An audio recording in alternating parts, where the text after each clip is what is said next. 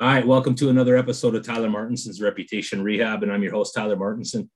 I got a guest with me today that I met many years ago through an OPK event. I think it was a sweat, to be honest, if I can remember correctly. His name's Henry McKay. Welcome to the podcast. Hey Tyler, it's nice to be here. And yeah, you're correct. It was, I don't know how many years ago, but it was action therapy or an OPK sweat that we were doing. Yeah, I think it was pre-COVID at the Thunderbird House. Yeah, it was. Yeah. Yeah, that was when I was just showing up to do heart work. Was making nothing from it. Knew I wanted to make a change in my life, and I remember showing up to that sweat, and I might have asked one too many questions. I just wanted to know what was going on and about ceremony. And you gave me a little bit of insight. I still got a lot to learn, but you're a very good teacher with all that stuff and patient with people. Thank I've you. noticed. Yeah, I try and stay humble about it. I and you said that right. Like I try to be patient as well because I know as a human being we don't really have the ability to know everything about everything, right? So, and I know life is about learning and lessons. So I try and share as much as I can. Yeah, I've seen a lot of news clips recently with just different stories and different like articles and things that you have done. Mm-hmm. And I was wondering if we can just like get into some of the stuff that you do in the community and the stuff that you've been talking about in these articles. Okay, yeah, sure. So, like I said, I try and be as humble as I can. But through my journey, the life that I've lived and the life that I'm living now, I learned that telling our stories can be healing, right? It can be healing for you. It can be healing for people listening, the audience. It could be just that little bit of thing that drive that somebody needs to hear maybe. So I think it's important to get out there and tell your story as humbly and as respectful as you can. Mm-hmm. So yeah, I have a pretty traumatic and heartbreaking story, life story, but then also there's a lot of resilience, a lot of strength, and then a lot of full circles that I've come to know. And now, like, it all revolves around ceremony, indigenous based ceremony, particularly the Anishinaabe ceremonies. So yeah, growing up, I grew up, to a single dad.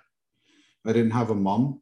It didn't work out between the parents, biological parents, and it was weird. It was different, in the 90s. Where even now most kids went to their mom, but for whatever reasons, the way it happened, me and my brother ended up with my biological dad, and as children, we grew up with a lot of trauma, a lot of abuse, growing up in poverty in the inner city. So those are some experiences that carried me into my, I guess, youth, and then also now into my adult life. Yeah, and I was wondering if you would even want to dive into a bit of your story. Maybe people would get a better picture of the work you're doing now and why you're doing it. Yeah, sure. So growing up, we moved a lot. So mostly in the inner city, North End, stayed in Central there for a bit, in the West End. So, like living in poverty, and in the inner city of Winnipeg, where, violence, in the home and then outside the home, and, poverty, will humble a person. I remember growing up not knowing that, hey, like, there's actually more out there than what I knew. I knew a lot of violence. I knew, getting abused, physically abused from my biological father. I didn't know that these things that I was experiencing wasn't the norm. There's no real normal, but there is a bit of a norm that's out there. So living through these experiences, and then also moving a lot. So I got another side of me is that there's a few times in my life where we lived in like rural Manitoba, and I grew up, experiencing racism, living out there, um, having to fight, bullies. I grew up with that, and like I said, that trauma and that abuse, you kind of carry that, right? Mm-hmm. So I didn't know, and then I probably like around right when I was becoming like a youth, that youth stage of life, I entered the child welfare system, and I remember, I think it was the first year that I was in the child welfare system. I counted, I think it was 10 placements that I had in Wow. 1 year. So I was kind of used to that, but that was to the extreme, right? So it was hard for me to kind of get a footing, and then also being in the child welfare system, I found that system back then anyway, they were more concerned about like my safety and then also like the bare minimum. So physically I was taken care of, right? Physically I had, food, I had clothes, and I had a place to sleep. But emotionally, mentally, and then spiritually, I wasn't supported. So thinking back, I'm just like, wow, like the experiences that I had kind of really does make me who I am. Mm-hmm. So I'm a humble person. I try and live by that. I try and be as calm as I can too as well. And I try and live a life that violence has left my life. I live a life that is centered around ceremony and spirituality, connection to spirit. So and that's what I carry with me. I do that in the work that I do. I did a lot of work in the community, but now I'm kind of transitioning into being that teacher that you spoke of, right? Teaching youth the things that I've learned through this journey of life. Yeah, and I've definitely heard you teach exactly what you're talking about in ceremony. I believe that one sweat, you were running the ceremony. You were the one doing that sweat that time. Yeah, I was conducting a lodge. Yeah, so I've been doing that for, I want to say 4 years, conducting lodges. I was given the go ahead from an elder. He said that I was ready, so I had all those teachings. The first year in child welfare, I bounced, like I said, I bounced around a lot, a lot of emergency placements, a lot of hotels we stayed at a couple times, and then I started selling drugs at a young age. So I remember, there's a couple instances in my life as a child, having to steal from the store because we're hungry, that I made a conscious decision back then that I didn't want to live in poverty. I didn't want to be poor for the rest of my life. I didn't want that. After I kind of started learning, I was like, okay, well, there's a difference, right? There's like difference between like me and even my peers. I literally had, maybe a pair or two of clothes for the week. I would be teased, kids would tease me because I didn't have, all the nicest clothes. So even back then, I was just like, you know what, I want to get myself out of there. And the only thing that I knew kind of out of poverty, and then even in the child welfare system where I didn't really have nobody watching me the first year anyway, I started selling drugs as a means to kind of get out of that poverty, to kind of like feed myself, feed my brother, buy the nicest clothes, buy the things that I've always wanted kind of thing when I was young that I couldn't afford, right? That my dad couldn't afford. So I started selling drugs. And then I was lucky enough to move in with a man named Luke Arquette. And he was an elder to OPK. He was very close friends with the founder of OPK Manitoba, Larry Morissette. And I got to work with Larry as well when I was 15. So those two men, like at that teen age, they made a positive male role model impact on me. They really had that positivity. They brought that positivity to my life. And Luke was an elder. He was a pipe maker, drum maker, carver. He was a cut man at a Sundance. So he had a real, I guess, imprint on the community back then, the indigenous traditional community. So I was able to learn a lot from him. And then through Larry, I started getting critical of the things that I lived through, poverty and oppression, colonization. These oppression and colonization, they weren't even words in my vocabulary back then until I met Larry. And I'm like, oh, wow. I was like, okay. Like Luke always talked about like the impacts of the church on our people, indigenous peoples in Canada. But then Larry took it even further where he's like, yeah, man, like these structures are racist, like systemic racism, and I'm like, wow, like it really just opened my eyes back then. I was very critical. So my thoughts and understanding back then started to change. I'm like, okay, well, I want to work myself out of poverty, but I'm just like, do I really have to be that person that lived, abused? Back when I was a teenager, I self-medicated. I call it self-medicating with alcohol. I used a lot of alcohol. I drank a lot of alcohol, and then cannabis too was another thing. So back then, I didn't know that I was self-medicating with these substances because of the pain and the hurt that I carried from my childhood. So until I got introduced to ceremony, indigenous ceremony. And that's when it really started changing for me, when I started attending those sweats, when I started, with fire keeping, being with those sacred fires and unlearning about my culture and my traditional role as a male identified person. Mm-hmm. Yeah. I also didn't really hear about a lot of those type of words that you were talking about until I came around OPK as well. And started diving into a little bit of this work and, got into schooling.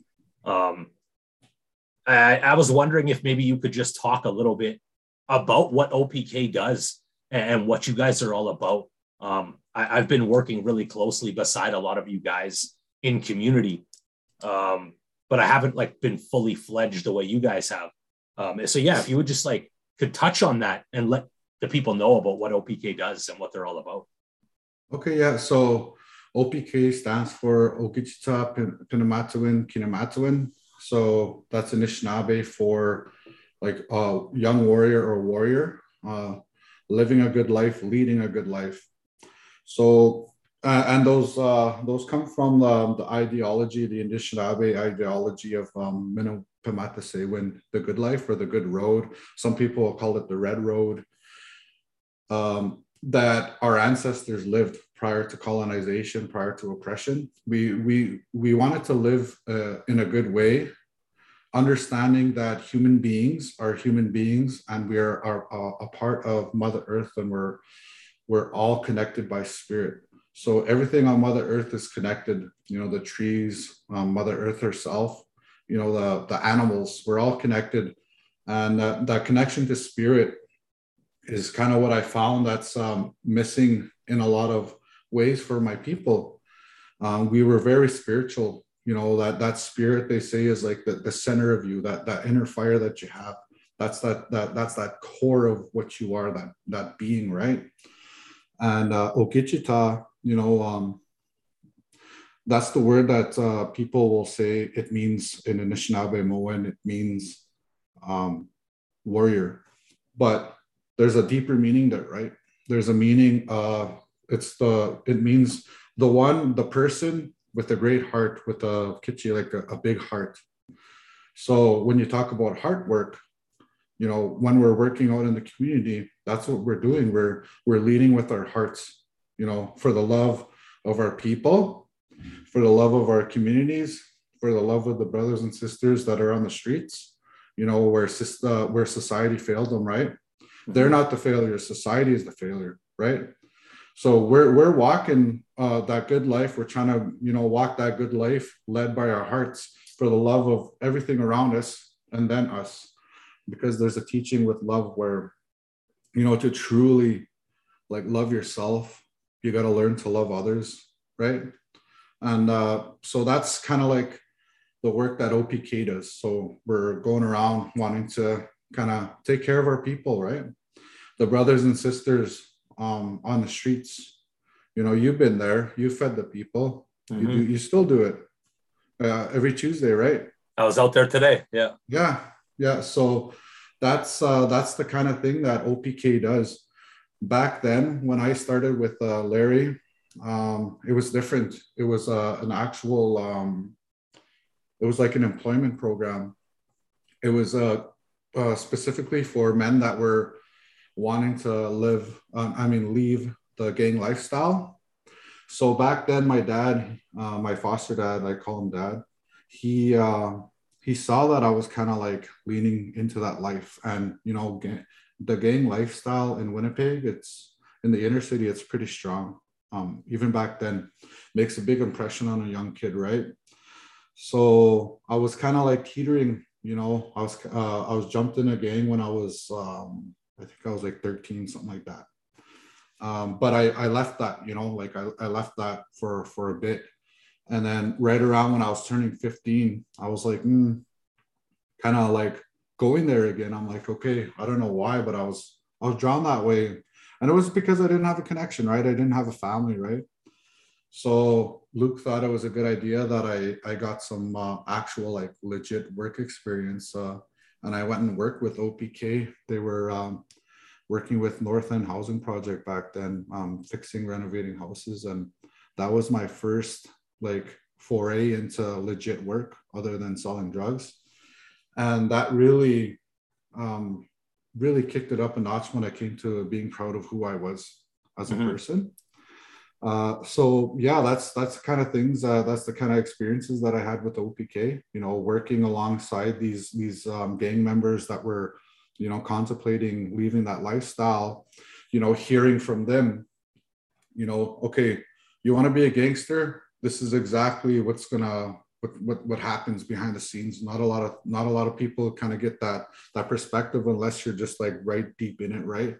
So I was able to kind of learn from them, and I was like, holy, like, you know, like Luke is right, like that's just not me, you know.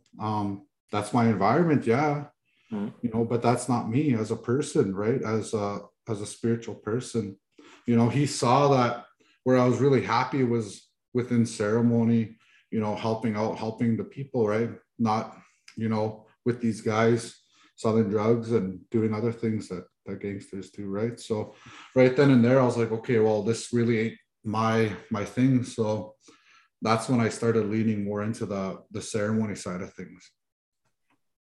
Yeah, and OPK almost gives you that same kind of feeling and brotherhood as a gang would, but they're just doing positive work rather than all of the stuff a gang might do, right? Yeah, exactly. And they're doing things that, some of the things that warriors traditionally would have done, right? So my dad, he taught us that warriors aren't, you know, what you think they are. You know, a lot of people think a warrior is a person that goes out and fights and, you know, protects the people. Yeah, that's a small part of it. But traditionally, a warrior was that person, exactly the stuff that you're doing on those Tuesdays. You're going out, you're feeding the people, you're taking care of the people, you're being selfless, you know. Warriors were hunters, warriors were builders. You know, we made sure that people had places to sleep. You know, if they didn't have the know-how to build a home, then we'd teach them, or we'd invite them into our home. We'd take care of the people that way, you know. Fighting, going out on the battlefield, that was a very small part of it. You know, I know protecting the people, that was a big thing, but, you know, fighting is just real small compared to the stuff that warriors actually did. Yeah, and the one thing I love about OPK and all those groups related to them is they are so welcoming and open to help everybody. You know, I walked through that front door and, you know, with my past, and I even recognized some people that I actually knew from prison. You know, I think Vinny was one of the guys that I had met, like I was in the same range as him in Stony. And, and it was to see these guys that had completely turned their lives around. And now they were doing these positive things for people. It drew me. Like, you know, it only took a couple of times of me coming out as a volunteer to be like, I want to keep working with these guys. I want to be doing the work that these guys are doing. And everybody, like I said, the first time I came and you were running a sweat, just willing to answer any question I had. And my questions might even been kind of dumb because I had no idea what I was getting into. So I was just asking about everything, right? And everybody is just so welcoming and willing to answer my questions and there to help you. And what I really like too is that I'm not Indigenous, but people have welcomed me into Indigenous ceremony with open arms and taught me about it. And for that, I'm so grateful. Oh yeah, like looking back, it's just like, being grateful is just like one of the things that you learn, and that comes from like traditionally, that's how Indigenous peoples in Turtle Island, North America were, right? They were welcoming, they were very helpful. And like I said, we believe like everyone is connected by spirit. So I think you were you were in the middle of taking your social work when I met you. I'm assuming that you have that done now, or? Yeah, I'm pretty much done. Like I had to finish up a course because of last year, COVID and all that, and mental health. I kind of took a step back from pretty much everything, kind of like, switch gears a little bit, slow down a little bit. So yeah, I took a bit off, and then I'm finishing up. I'll be graduating in May.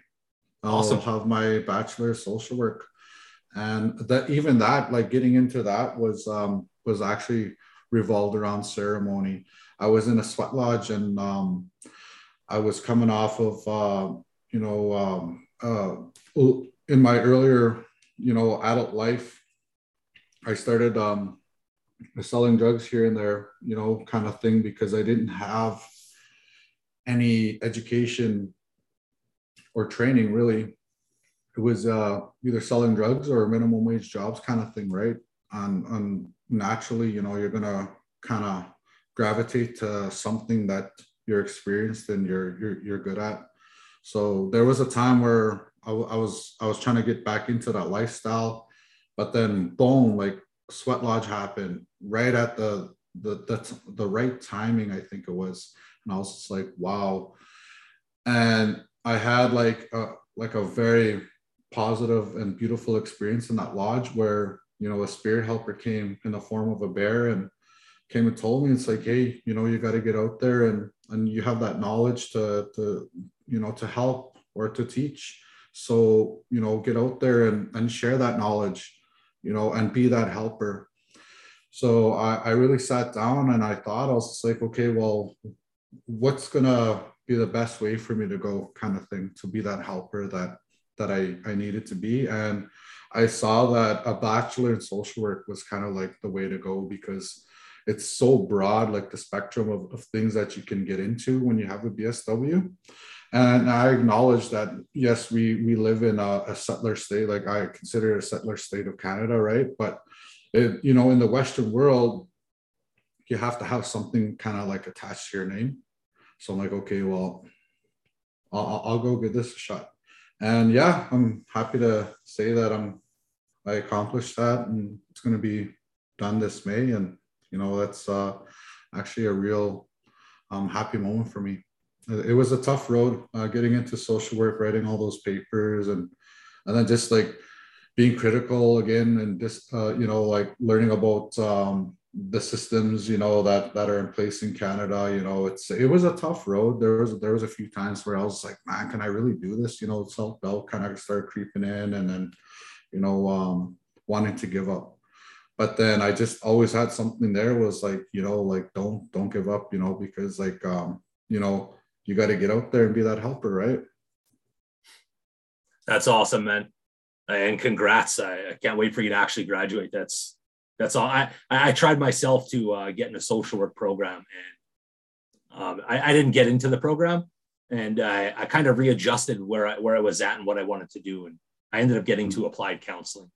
Oh, nice. Yeah. So I'm going through that way, through the addiction stream, but I don't know, the social work thing kind of blew over, but it could re-arise again later on in life. You never know. Like I don't know what my whole journey looks like, and it's been a pretty winding road as of late. What I wanted to talk to you too, I heard you say something about taking a little time off, and and worrying about your mental health. Mm-hmm. And just where I'm at in my life right now, and some of the things that I've gone through recently, and talking with some other people in men's groups and stuff, I feel like I may be experiencing some burnout, and maybe doing too much and needing to just draw back and maybe do a little less and focus on what really brings me joy, like my family and stuff. Mm-hmm. What kind of things did you do to look after your mental health and when you feel like you're getting into a burnout stage?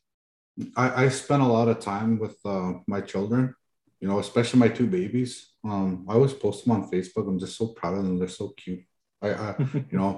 And so, because for me, like not having a family, I kind of made that conscious decision to like, it's just like my children are going to be like focal of what like my life is going to be. And that's kind of how it played out. So I did a lot of that. And then also, I was starting to get into hunting, but I kind of, kind of took a break from that. But, I just started getting out on the land. And then that's where I was like, whoa, man, like this is where I shine, is out on the land kind of thing. And that kind of leads into like the work that I do now. I do action therapy, and then also land-based therapy.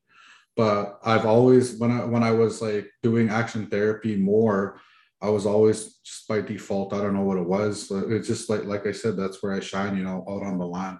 So I was always out of the city, going out. There's a couple places that I just love to go, and then just be out on the land with Mother Nature, Mother Earth, with my family. That was my self-care. And then also those sweat lodges, right? Mm-hmm. And helping out, being Scabe at Sweat Lodge, that right there is healing, right? So when it comes to burnout, on the social work side, we always talk about self-care. So those are my things. Those are my streams of self-care. And again, it's ceremony. Being with family, that really is kind of like ceremony if you really think about it. And just taking that break for yourself, have a couple of days to sleep in if you have to, Mm-hmm. because I remember my dad talking to me about the healing journey. So I was very open and honest with him when it came to my trauma and my abuse that I experienced as a child. And he told me, life is a journey. Some people say we start in the East and we travel, right? The Anishinaabe, we believe that we have life stages and we travel from the East. We go, to the North and then on to the spirit world. But he said that because of the things that happened to you or the things that you kind of carry from your childhood, that all that trauma, that another journey has to start. You have your life journey and then you have your healing journey. And that healing journey, he said, that has to come from like within that circle, of your life journey. And that's always ongoing. You're always gonna have to work on your healing, because healing is very important, right? We can't just be walking around carrying these things, even the work that we do, it's very easy to internalize it and carry that, right? You got to have an outlet, a positive, good outlet. And ceremony can be one. I see a lot of guys fishing, snowmobiling, ATV, stuff like that. You got to have something to kind of let that stuff go, because that's going to be real heavy. It's going to be real heavy. And the way I think about it is that I owe it to the youth, the children that I work with, and then my kids, to be the best person I can be, right? Mm-hmm. And how can I be the best person that I can be if I'm carrying all these things, right? So, don't forget that healing is always ongoing, kind of thing. It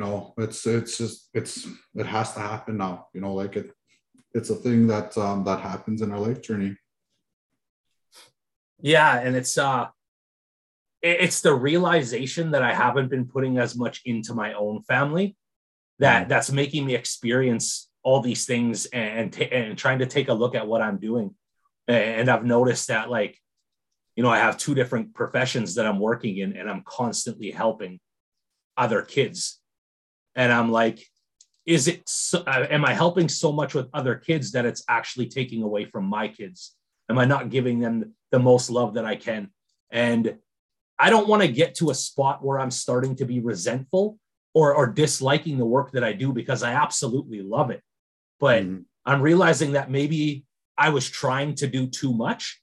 And if I was just to draw back a little bit and put a little bit more emphasis on my family, that I would be way better at work, because I'm going to be so joyful and happy with what's going on in my life. Yeah. And I really like what you said about the Mother Nature stuff, and fishing is one of my big things.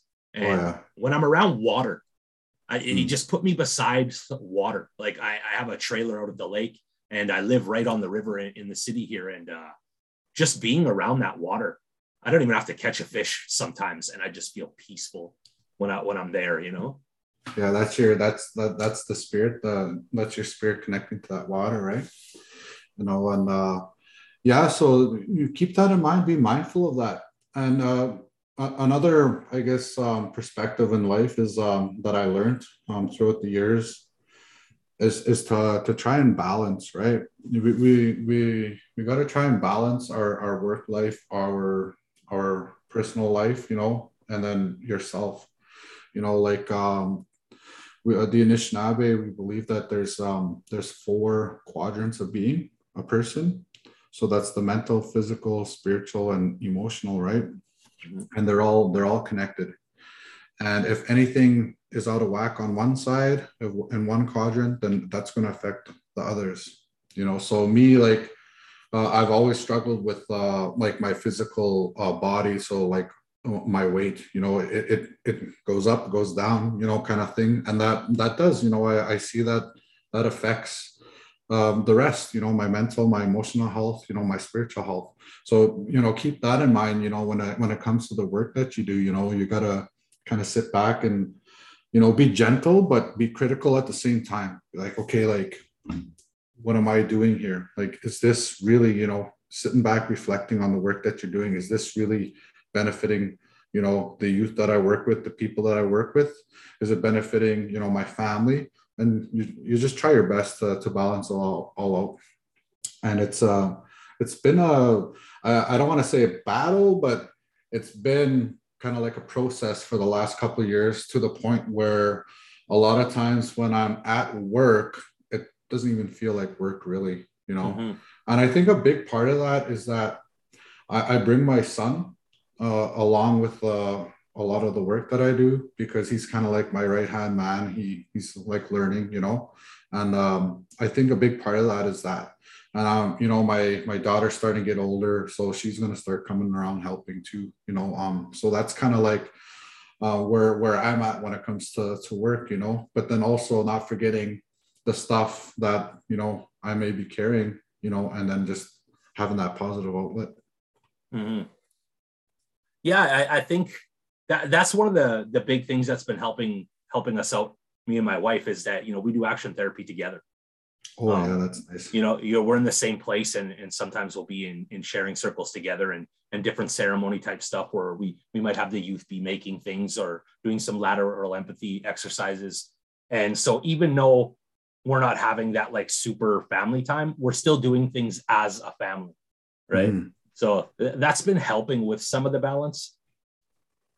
Yeah, that's very important, eh? Like to kind of have like have them involved as much as you can, because there was a time like 2 years ago where we have one person in common, eh, Tyler? That's Mitch Bourbonnier. Yep. And man, like Mitch is like, he's like, to me, he's like a superhero. Honestly, he's like this person that I was like, oh man, like I really look up to, like. And I saw all the things that he was doing, and I was like, like I'm gonna give some of that a try. So like 2 years ago, even last year, I had like 3 jobs. I'm like, whoa, how does Mitch do that, right? But like I said, he's a superhero. There's only one Mitch, and I kind of stayed in my lane a little bit there. I was like, whoa, that's too much. So like I said, just being critical of the things that you're doing, like okay, yeah, you think that maybe you can take on all this stuff, but it's like, maybe, be honest and be like, yeah, it's a little too much.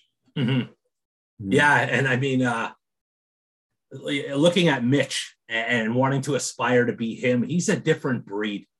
You know, like there is not too many people that can do the work that that man does, and how he juggles it absolutely blows my mind. Like, you know, I'm like half his age and that guy's got twice as much energy as me. Like, I don't know where it comes from, but yeah, if I'm trying to aspire to be someone like that, I definitely am going to burn myself out. And, you know, I mean, comparison is the bringer of, or the killer of joy, right? So trying to compare my journey to looking at somebody like Mitch, yeah, it's going to put me in a bad spot. And yeah, like having that good outlook and look on life and knowing my own limits and what I can do is what I need to focus on, and not what other people are doing, right? And I've caught myself doing that, you know, looking at these people that I put on a pedestal almost because I really like the work that they do, and thinking that I need to do that. But, you know, those might not be my gifts, and I might not be able to do the exact same thing that those people do. So I need to just focus on what I can do and lean into my gifts. Exactly. Yeah, that's a very important to the work that we do. I remember sitting with a friend, you know, Vern Dano, and he said that, you know, you're going to burn yourself out quickly if you have the idea that you're going to be able to help everyone, because there's so much out there when it comes to like Indigenous folk out in Winnipeg this way. There's so much trauma. There's so much intergenerational trauma, right? There's so much that our people deal with that you're going to get burnt out if you have that perspective of like, hey, I got to go out and kind of help everybody kind of thing, you know. You got to kind of pick your lane and, you know, be the best that you can be in that lane kind of thing, you know. So I found that, yeah, I work fairly well with the youth that I work with. I'm very blessed to be able to work with them. And, you know, I'm out there learning from them as much as they're learning from me, right? And I really enjoy the help that I receive from them too. Like, when you're doing a sweat lodge ceremony, that's a lot of work. There's a lot of sweat equity that goes into it, you know, going out there, getting the grandfathers, the stones, you know, that we'd heat up, you know, going out there, getting the wood, you know, splitting the wood, getting the sacred fire ready, prepping the lodge area, keeping it clean. You know, that's it's a big deal, really. And I don't know if I'd be able to do it, you know, without the help that I have from the youth that I work with. Yeah, I mean, you nailed it too with that. I've really been noticing in this work is I probably learn more from all the people that I work with than they learn from me. You know, I can teach the things that I can teach, which isn't a bunch, and you know, especially when it comes to the Indigenous stuff, they are constantly teaching me all about it, right? And that is the grateful part of the work, is how much we can learn from people and their experiences and what they have inside of them and their gifts, and just to be open to learning all that. Like, you know, if I walked into work or doing this job thinking that I'm a know-it-all and I have all the answers to everything, I wouldn't be able to learn all of the things that I do in this field. Yeah, so just like remaining teachable and being open to listen to all these different people and their voices and live life experiences as just, I don't know, it's like an education on its own, right? Yeah. So you touched on that, you know, like we all, you know, what I was taught was that Kichimani too, you know, that great spirit, that great mystery kind of instilled like gifts that we all have as individuals, and we can't carry them all, right? You know, we all have these gifts, so, you know, use them. There's that teaching of Amik, the beaver. So there's this traditional teaching about the beaver where, you know, if you can't, or if you don't use your gifts the way that you're supposed to, then that can hurt you. That can hurt you spiritually, mentally, emotionally, physically. You look at the beaver, their gifts. Their gift is working with the land, working with the water, working with the trees, and their main tool that they use are their teeth. And if they don't use that gift of their teeth, then their teeth they're going to keep growing and growing until the point where that beaver dies, right? So that's kind of like the wisdom that we get from that beaver. We learn that we gotta learn these gifts, and sometimes the youth that we work with, they're not aware, or maybe they just didn't have the chance to use their gifts. And once they have a positive working relationship with a positive male role model, I found that they're more comfortable and they're more wanting to learn more or use their gifts. Mm-hmm. Yeah. And then also working too, I always talk about strength and resiliency that our people have. We're always talking about the bad things. We're talking about trauma, we're talking about that intergenerational trauma, we're talking about abuse, we're talking about substance use. But what about the strength that our people carry? What about these gifts? What about that resiliency? Why don't we talk about that? Mm-hmm. And that's very important. To kind of shift the paradigm in life with the youth. And then even for yourself, right? Yeah. Oh man, this is such a great conversation. And I definitely like how you're talking a lot about these different teachings and stuff about the Anishinaabe. It's yeah, this is something that I've been trying to get on this podcast for a while. I'm trying to get all resources and stuff out in the community in Winnipeg, and I know that in the Indigenous is a big part of all that. So I'm so glad that you came on and talked about all these things. Is there anything you feel that you haven't really touched on that you want people to know about, or something that you want to touch on that people might need to hear? Yeah, just I always talk about how life is life, right? Um, it wouldn't be life if it was easy. We're all gonna have these things that pop up from time to time, and that sometimes you can't see the light without the dark. And those dark times, they don't tend to last long sometimes. So get out there, especially the male or male identified. Get out there, and seek these positive male role models in the community, and help as a warrior. That heals your heart. That heals a little bit of the things that has happened to you and your heart. Get out there and help the people, and you'll see a different side of things. When you see those brothers and sisters out on the streets, I don't see them as individual failures themselves. I see them as society's failures, right? So yeah, get out there and help. And if someone was, yeah, go ahead. I'll say, if someone was listening to this podcast right now and they're kind of struggling and they'd really want to get out there and help, where would someone go about getting involved in some of these ceremonies and doing some of these things? Oh yeah, there's oh man, there's a lot of like men's groups out there. I know Ryan Beardy runs an awesome one. They're Healing Together.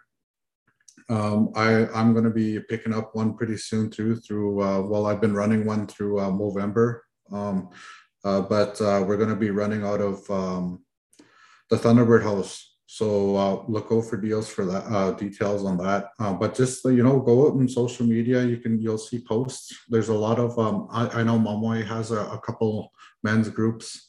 First Nation Advocate Office has men's groups. Get out and join those groups. And because we got to beat that stigma of men not taking care of our mental health, right? Men aren't supposed to cry. Men are supposed to be these emotionless beings, pretty much, really. And the more you go out there and you focus on your emotions, you find those emotions, you find your mental health, you focus on that, the more complete as a person you're going to be, the more healing that's going to happen. Get out there and help, and then help will come your way too. Mm-hmm. I would also like to say that I recently just started doing a men's group with a brother of mine at 288 Marion on Tuesdays from 5:30 to 7. If people ever wanted to get involved with that too. I thank you so much, Henry, for coming on and sharing your wisdom. I know you're so full of it.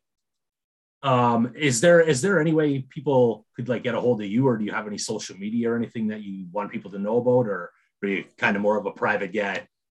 Well, my social media is like it's half and half of like work related stuff and like personal, but yeah, Nibue Makade Makwa is my name on Facebook. I'm usually on there through the messenger, and then yeah, just get a hold of me.